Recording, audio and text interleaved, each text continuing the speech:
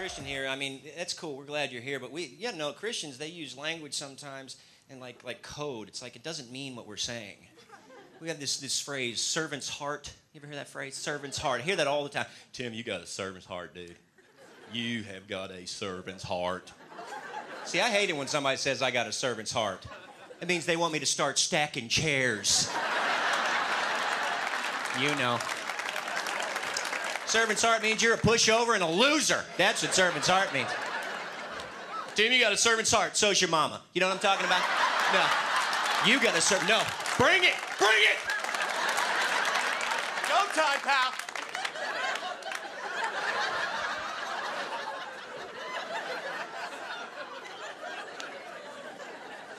I love the way people talk about their church. It's like a code. You know, it's another code.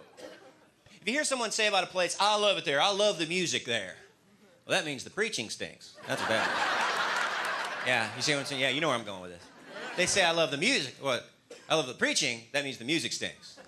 You hear somebody say about a place, I love it there. No one judges me, and I can be who I want to be.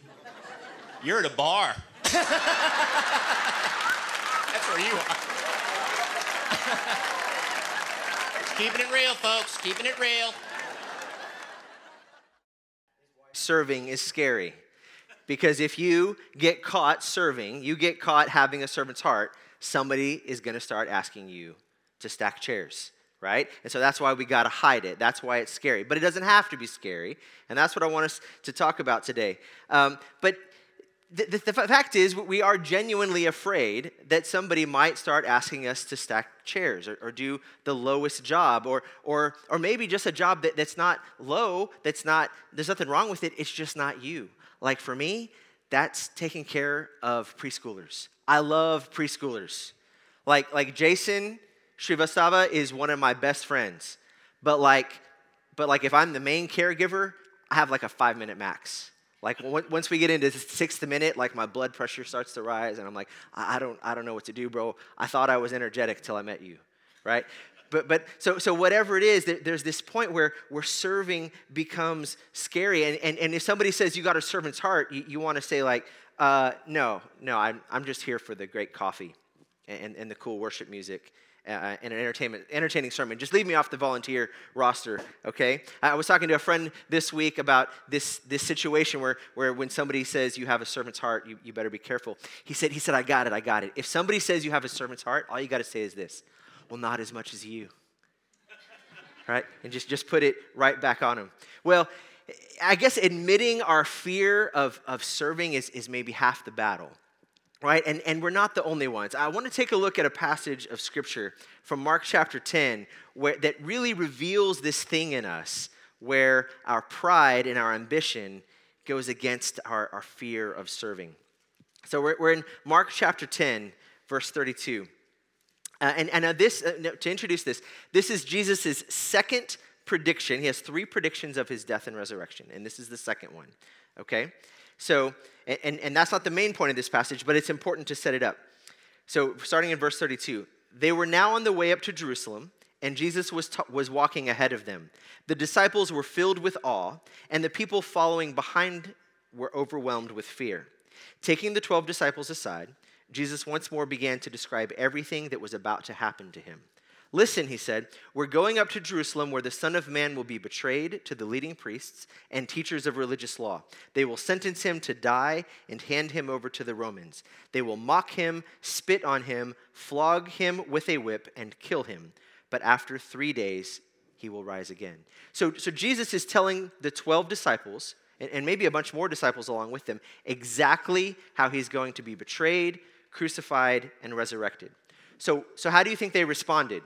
Think they offered concern, compassion, maybe they've already learned from Peter not to say, "Oh no, Jesus, let's not let that happen." But do you think that they are going to offer concern in this moment? Let's watch. Verse 35.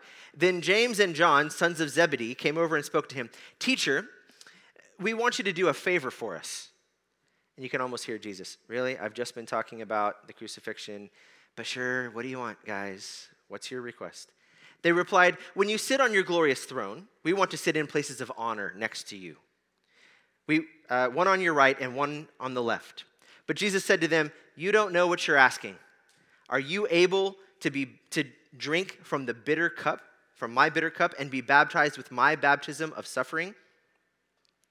Are you able? I skipped ahead. They said, yes, we're able. And he said, you will indeed drink from my bitter cup and be baptized with my baptism of suffering. But I have the right to say, I have no right to say who will sit on my right or left. God has prepared those places for the ones he has chosen. Jesus is talking about all he is about to give, and the disciples are coming with a shopping list of all they want to get. They foresee themselves as the elite of the elite. When Jesus finally comes into his own, finally comes into his kingdom, they're going to be the elite of the elite, ruling over others in an earthly empire. They want to replace the self-serving, oppressive power structure of the Romans with their own self-serving, oppressive power structure. They don't understand that to share in Jesus' kingdom, you have to share in his suffering. Here's the thing. They want all the benefits of the cross without following the way of the cross. Continuing on. When the other 10 disciples heard what James and John had asked, they were indignant, not because they are frustrated with the guys, but they're mad that James and John beat them to the punch, right? And maybe whoever asks first is more likely to get it. So Jesus called them all together and said, you know that the rulers in this world lord it over other people. The officials flaunt their authority over those under them. But among you, it will be different. Whoever wants to be a leader among you must be your servant. And whoever wants to be first among you must be the slave of everyone else. For even the Son of Man, referring to himself, came not to be served, but to serve others, and to give his life as a ransom for many. Jesus is not telling them to not want greatness. He's redefining greatness. That greatness is found in taking the role of the servant. And he's telling them that suffering defines who he is, and it defines those who follow him. And serving is a much smaller ask than suffering. That's our problem today, isn't it? We have to admit that the influence of the gospel has not eliminated pride or ambition or self-interest from our midst. The most important thing that we have failed to emphasize in the modern church, in this modern era, is the cruciform life. The life that says, I'm willing to take in suffering. If that's the cost of obedience to God, or if that's the cost of love of my neighbor, I'm willing to suffer.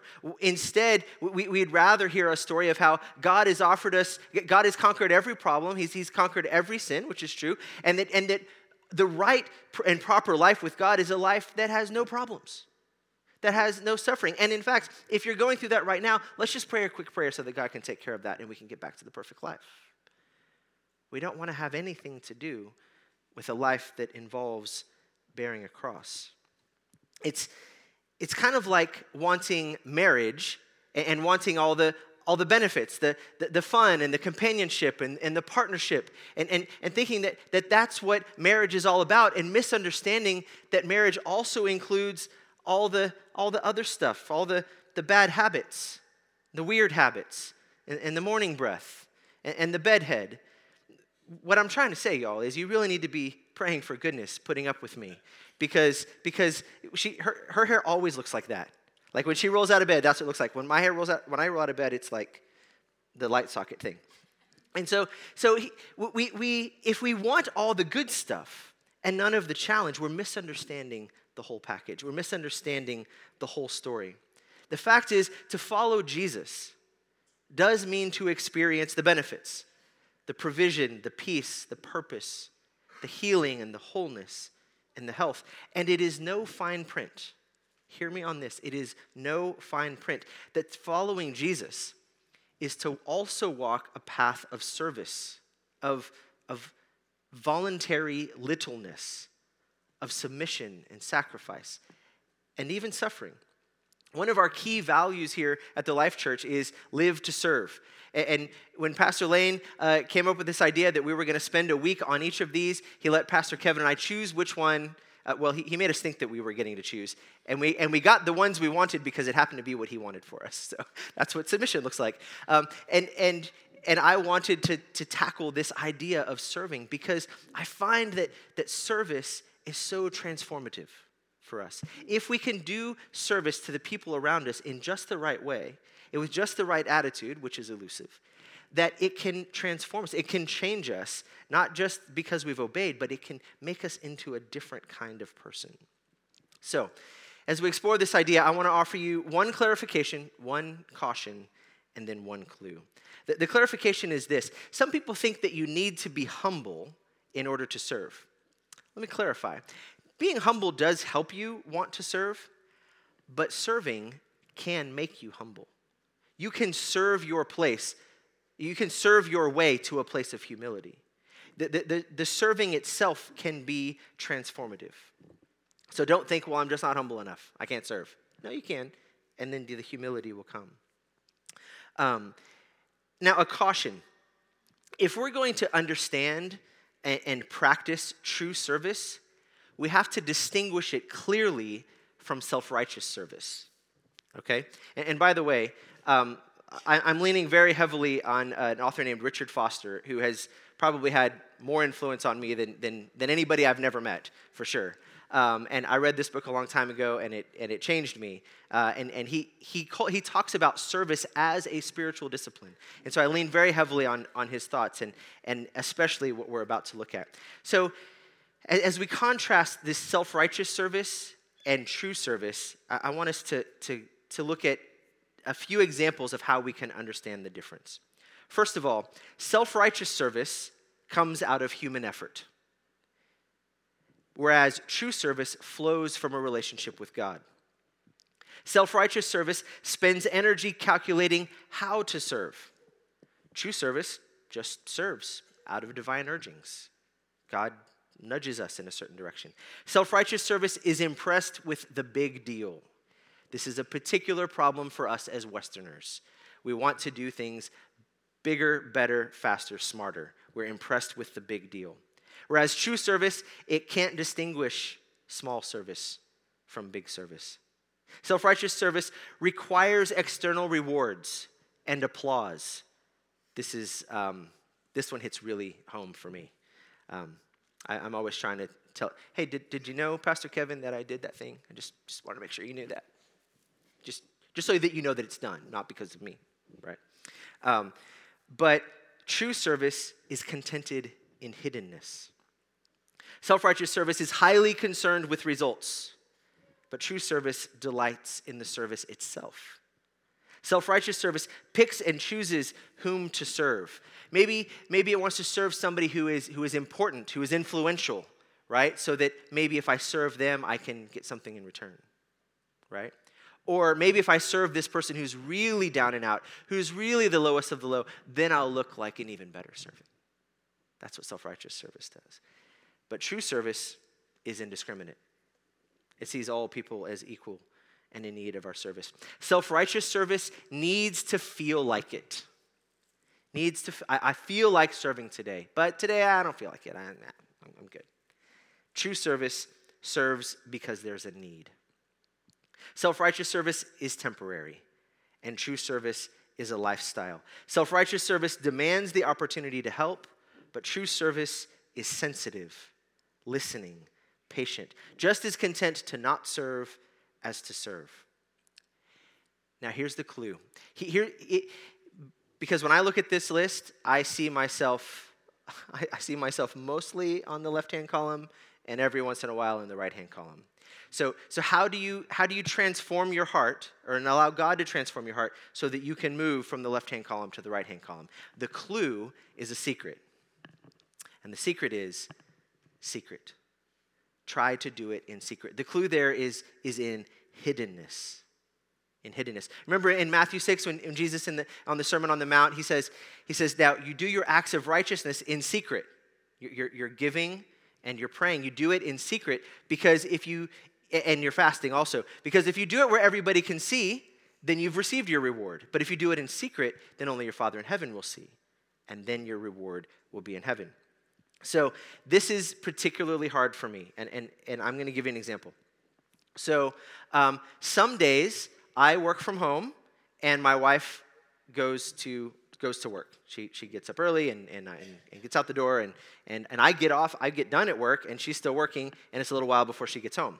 And so in that time, I do things for her. But here's the problem. When she gets home, I'm like, "How was your day?"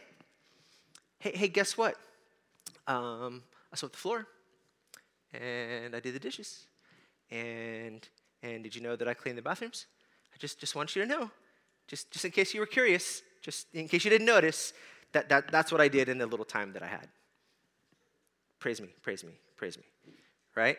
So, because I can't do it in hiddenness. And so when I've been thinking about this week, and I've been studying this, I'm like, oh man, this is hitting home really badly.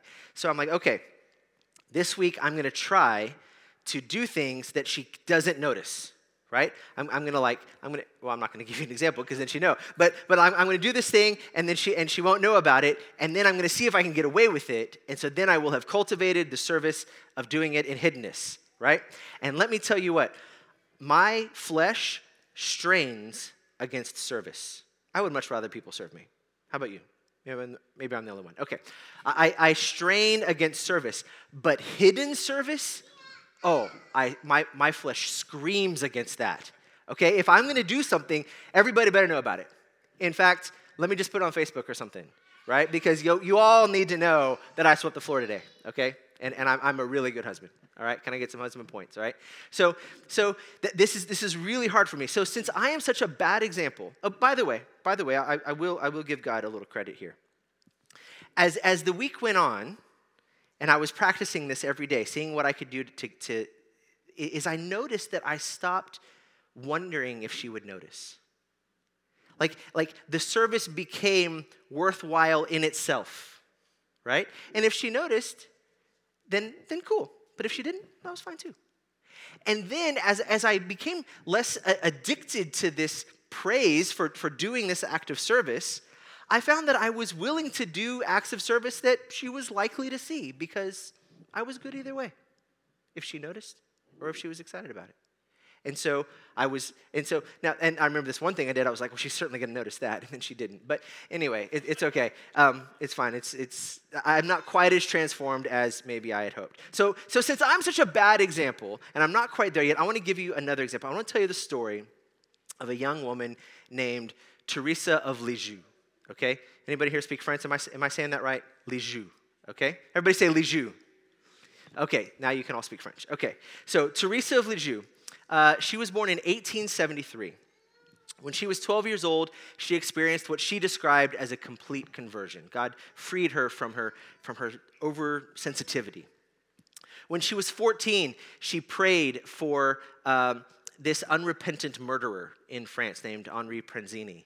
And when he repented right before his execution, she was so excited that God had heard her prayer. She went on a trip to Rome when she was 14. And she begged Pope Leo XIII to let her become a nun much younger than is normal. And Pope Leo said, when the time is right. In other words, I'm not granting you, from the Pope's chair to allow you to become a nun. And she wouldn't get up. She stayed bowed at his chair, waiting for this. And the guards had to come in and pick her up and remove her from the Pope's presence because she was not going to walk away without being told that she could enter a convent so young. When she was 17, she entered the convent at Lisieux as a novice. She took her vows, and other people described her, and they said she accepted criticism in silence, even unjust criticisms, and she smiled at the sisters who were unpleasant to her. Her other sisters were there. Eventually, all of her sisters became nuns. But she avoided her own sisters, her own physical sisters, to seek out a nun who had been unkind to her so that Teresa could be extra kind to that nun who had been unkind to her.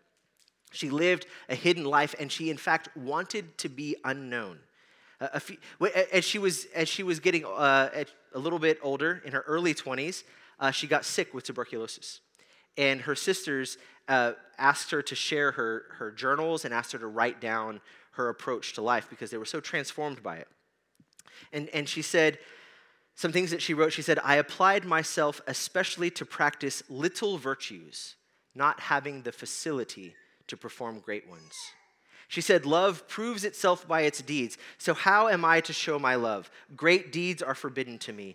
The only way I can prove my love is by scattering flowers. And these flowers are every little sacrifice, every glance and word, and the doing of the least actions for love. She said, miss no single opportunity for making some small sacrifice. Here by a smiling look, there by a kindly word, always doing the small thing right and doing it all for love.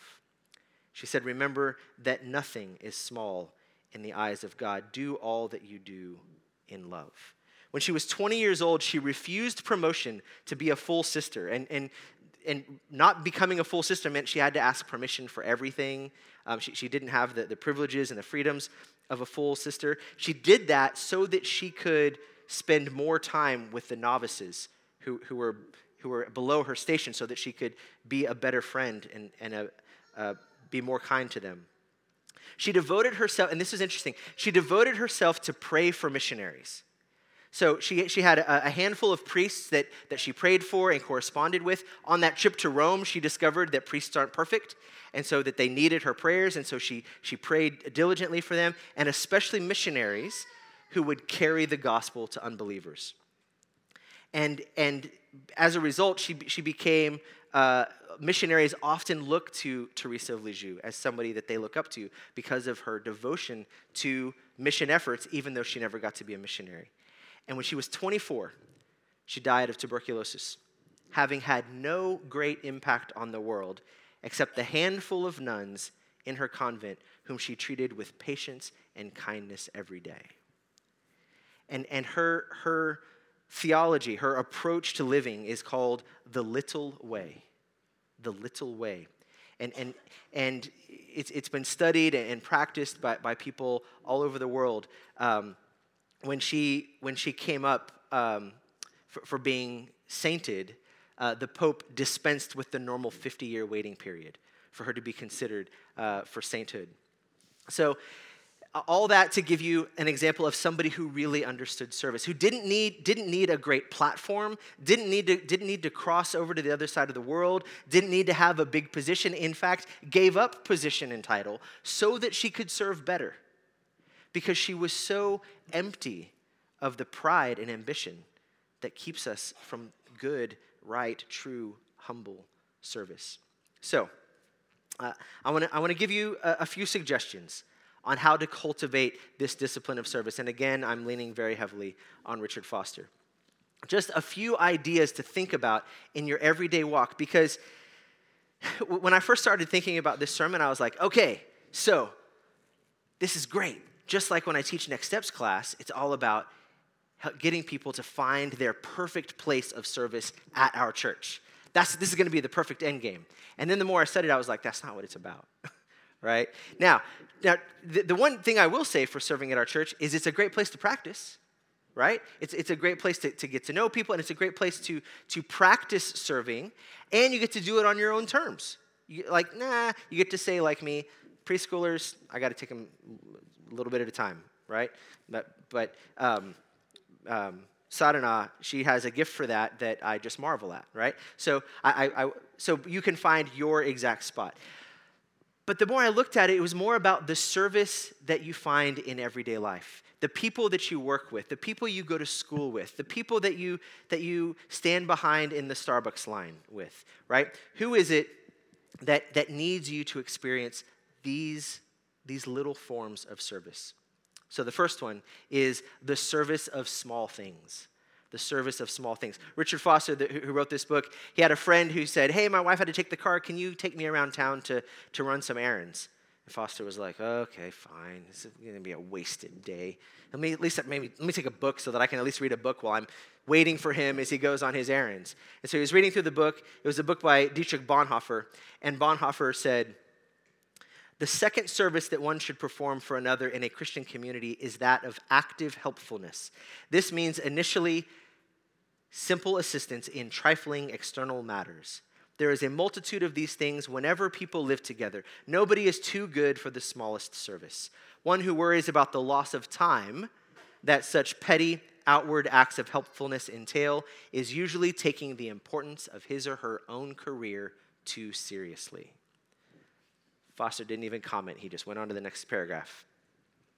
The second one is the service of guarding the reputation of others. Titus 3:2 says, "Speak evil of no one." This includes refusing to hear negative talk about someone else. And I didn't ask his permission for this, but the example that immediately came to my mind was Pastor Kevin. So Pastor Kevin and I have worked for a long time, known him almost 20 years. We worked for a for-profit company for several years, and I would start complaining about an employee. I was like, this one employee, they're not doing their job, they're not, and he would just very patiently, he wouldn't call me out for being a jerk. He wouldn't call me out for being legalistic. He would just start to defend them. Well, actually, they really have a really heavy workload right now, or actually right now, they're really going through a lot in their personal life. He would find a way to defend them. He always found a way to speak good of people when I was being legalistic. All right. The next one is the service of being served. Foster says, it is an act of submission and service to allow others to serve us. It recognizes, this is big, it recognizes their kingdom authority over us. We graciously receive the service rendered, never feeling we must repay it. Anyone who, out of pride, refuses to be served is failing to submit to the divinely appointed leadership in the kingdom of God. If someone is serving you, they have a kingdom authority over you. And for you to let them do that is you accepting their authority over you. The next one is the service of hospitality. 1 Peter 4 says, practice hospitality ungrudgingly to one another. And the example that came to mind here for this was Pastor Shavank and Miss Sadhana. If you have not been a guest in their home, just stick around. You will be invited. And I hope you like Indian food because it is magnificent. Okay? And I was thinking about this, and here's what's so wonderful about their hospitality. I'm going to get in trouble. I'm not getting permission from anybody on this. Here's what's so wonderful about their hospitality. Somebody once said that, I want to get this exactly right. Somebody once said that the test of being a good host is how well the departing guest likes himself or herself. And I thought about that, and I thought, whenever I leave their house, I always like myself better than when I got there. That's incredible hosting. The next one is the service of listening. Bonhoeffer again says, just as love to God begins with listening to his word, so the beginning of love for the brethren is learning to listen to them. To listen to others quiets and disciplines the mind to listen to God. Listening is my biggest growth area.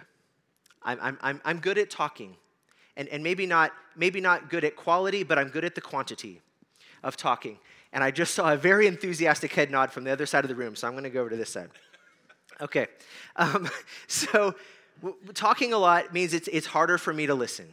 Okay, and when I was living overseas, and there was a guy on my team. His name was Chuck. He was a nurse, a very sweet guy, and we would have these team meetings, and I would run the team meetings. And I was like, you know what? I think Chuck maybe has more to say. And this one time, in this one meeting, I thought he was finished, and it was my nature to just like move on to the next thing. And I said, "Do you have more to say about that, Chuck?" And he looks a little surprised because I was inviting somebody else to speak. And he said more, and it was really interesting. And then he paused, and I said, "Is there something else?" And he kept talking. And I just paused and looked at him. And then he kept, and there's like 8 or 9 people in this meeting. And just because I shut up for 1 second, somebody who otherwise might just keep their mouth shut because, well, Bonnet's just going to talk and then we can move on with our day, instead contributed something probably far more important and more valuable than what I had to say. The service of listening. And finally, the service of bearing the burdens of each other. Love is most perfectly fulfilled when we bear the hurts and sufferings of each other, weeping with those who weep. Can we learn to lift the sorrow and pains of others into the strong, tender arms of Jesus so that our burden is lighter? Of course we can, but it takes practice. So rather than dashing out to bear the burdens of the whole world, let us begin more humbly. We can begin in some small corner somewhere and learn. Jesus will be our teacher. I've given you the example of Teresa of Lisieux. I want to give you one more example. Somebody maybe you haven't heard of. Her name is Agnes of Skopje. I thought it was Skopje all this time, and I looked it up. It's Skopje. Okay, now you know. Everybody say Skopje. Okay, Skopje is the capital of North Macedonia, in case you're curious, just north of Greece. So Agnes was born in 1910, just 13 years after Teresa died. And she felt called to a religious life at age 12, and specifically to the mission field. And not least because she was inspired by Teresa of Lisieux and her commitment to praying for missions. And when Agnes was about 19 years old, she moved to Ireland to learn English because where she wanted to go do mission work in India, the language of instruction was English, and she needed to learn English. So she moved to Ireland, learned English so that she could start teaching in a Catholic school in India. And while she became a very successful teacher, in 1944, at age 34 years old, she became the headmistress of the school. And she had a pretty decent life. Well, the mid-40s were very, very tumultuous and violent in India. There were riots in Calcutta and Hindu-Muslim violence, and there was a lot of suffering. And she started spending more time outside of the convent, and she started seeing the suffering around her in her city. And in 1950, at 40 years old, she formed a what's called a Catholic congregation, or like an order, called the Missionaries of Charity, to minister to the poorest of the poor. That was her mission. And the Missionaries of Charity, by 2012, had over 4,500 nuns, over 600 missions around the world in 133 countries. And she was so inspired to do all of this incredible work by Teresa of Lisieux that after she finished in Ireland, finished her studies in Ireland, and moved to India, when she took her full vows as a nun, as was customary, she took a new name, a namesake. And because of Teresa of Lisieux, this young woman who didn't live past 24, who lived this little way of kindness to everyone around her, Agnes couldn't help but do the same kinds of acts of kindness to all the people around her, starting hospices for the dying, leper houses, and orphanages. And so, going back to when she first took her final vows in her early 20s, she took the name Teresa. And you probably know her better as Mother Teresa, winner of the Nobel Prize. But this incredible life that had such incredible impact all traces back to a little girl who followed a little way in her little place. If Mother Teresa and Teresa of Lisieux are not example enough for us, remember that this is the Jesus way. Service is the path, first to humility and then to greatness. That is the way of Jesus. Jesus did this every day, always inviting the little children to come to him, the Gentiles who he was really not supposed to talk to or be near, much less touch. He went to and healed with his touch. He healed a 12-year-old girl and a woman with a 12-year-old bleeding problem. He always went to the downcast and the outcast, the least and the last, and the lonely and the lost. And the ultimate example was when, on the night he was betrayed, when they all gathered for the Last Supper, and everybody had been walking through horse and cow poop all day long, and everybody needed their feet washed, and there wasn't anybody who was humble enough to do it. This isn't that long after they just got the lecture about being the servant to all. And everybody's just going to be there with their dirty feet. And Jesus got up, and he took off his outer robe, and he picked up a towel, and he went and he washed the feet of every one of his disciples. And here's the most gripping part. He even washed the feet of Judas Iscariot, and he knew that Judas would betray him that very night. Just in case you think that there's somebody in your life who is just too difficult for you to serve, remember that Jesus washed the feet of Judas Iscariot. And then the next day, he was obedient even to death on a cross. The risen Christ beckons us to the ministry of the towel. I want to leave you with this. I read a beautiful homily from an Episcopal priest, Michael Marsh. I want to read you a small portion. He said, think of all the feet that pass through our lives in a day, a month, a year, a lifetime. What have we done with those feet? What will we do with them? Maybe we ignore them. Maybe we have stepped on them. Maybe we have received them into our life. So many feet. Young, old, tired, lost, angry, hurt. There are all sorts of feet. Feet that have walked through the muck of life. Feet that have trespassed into places they shouldn't have gone.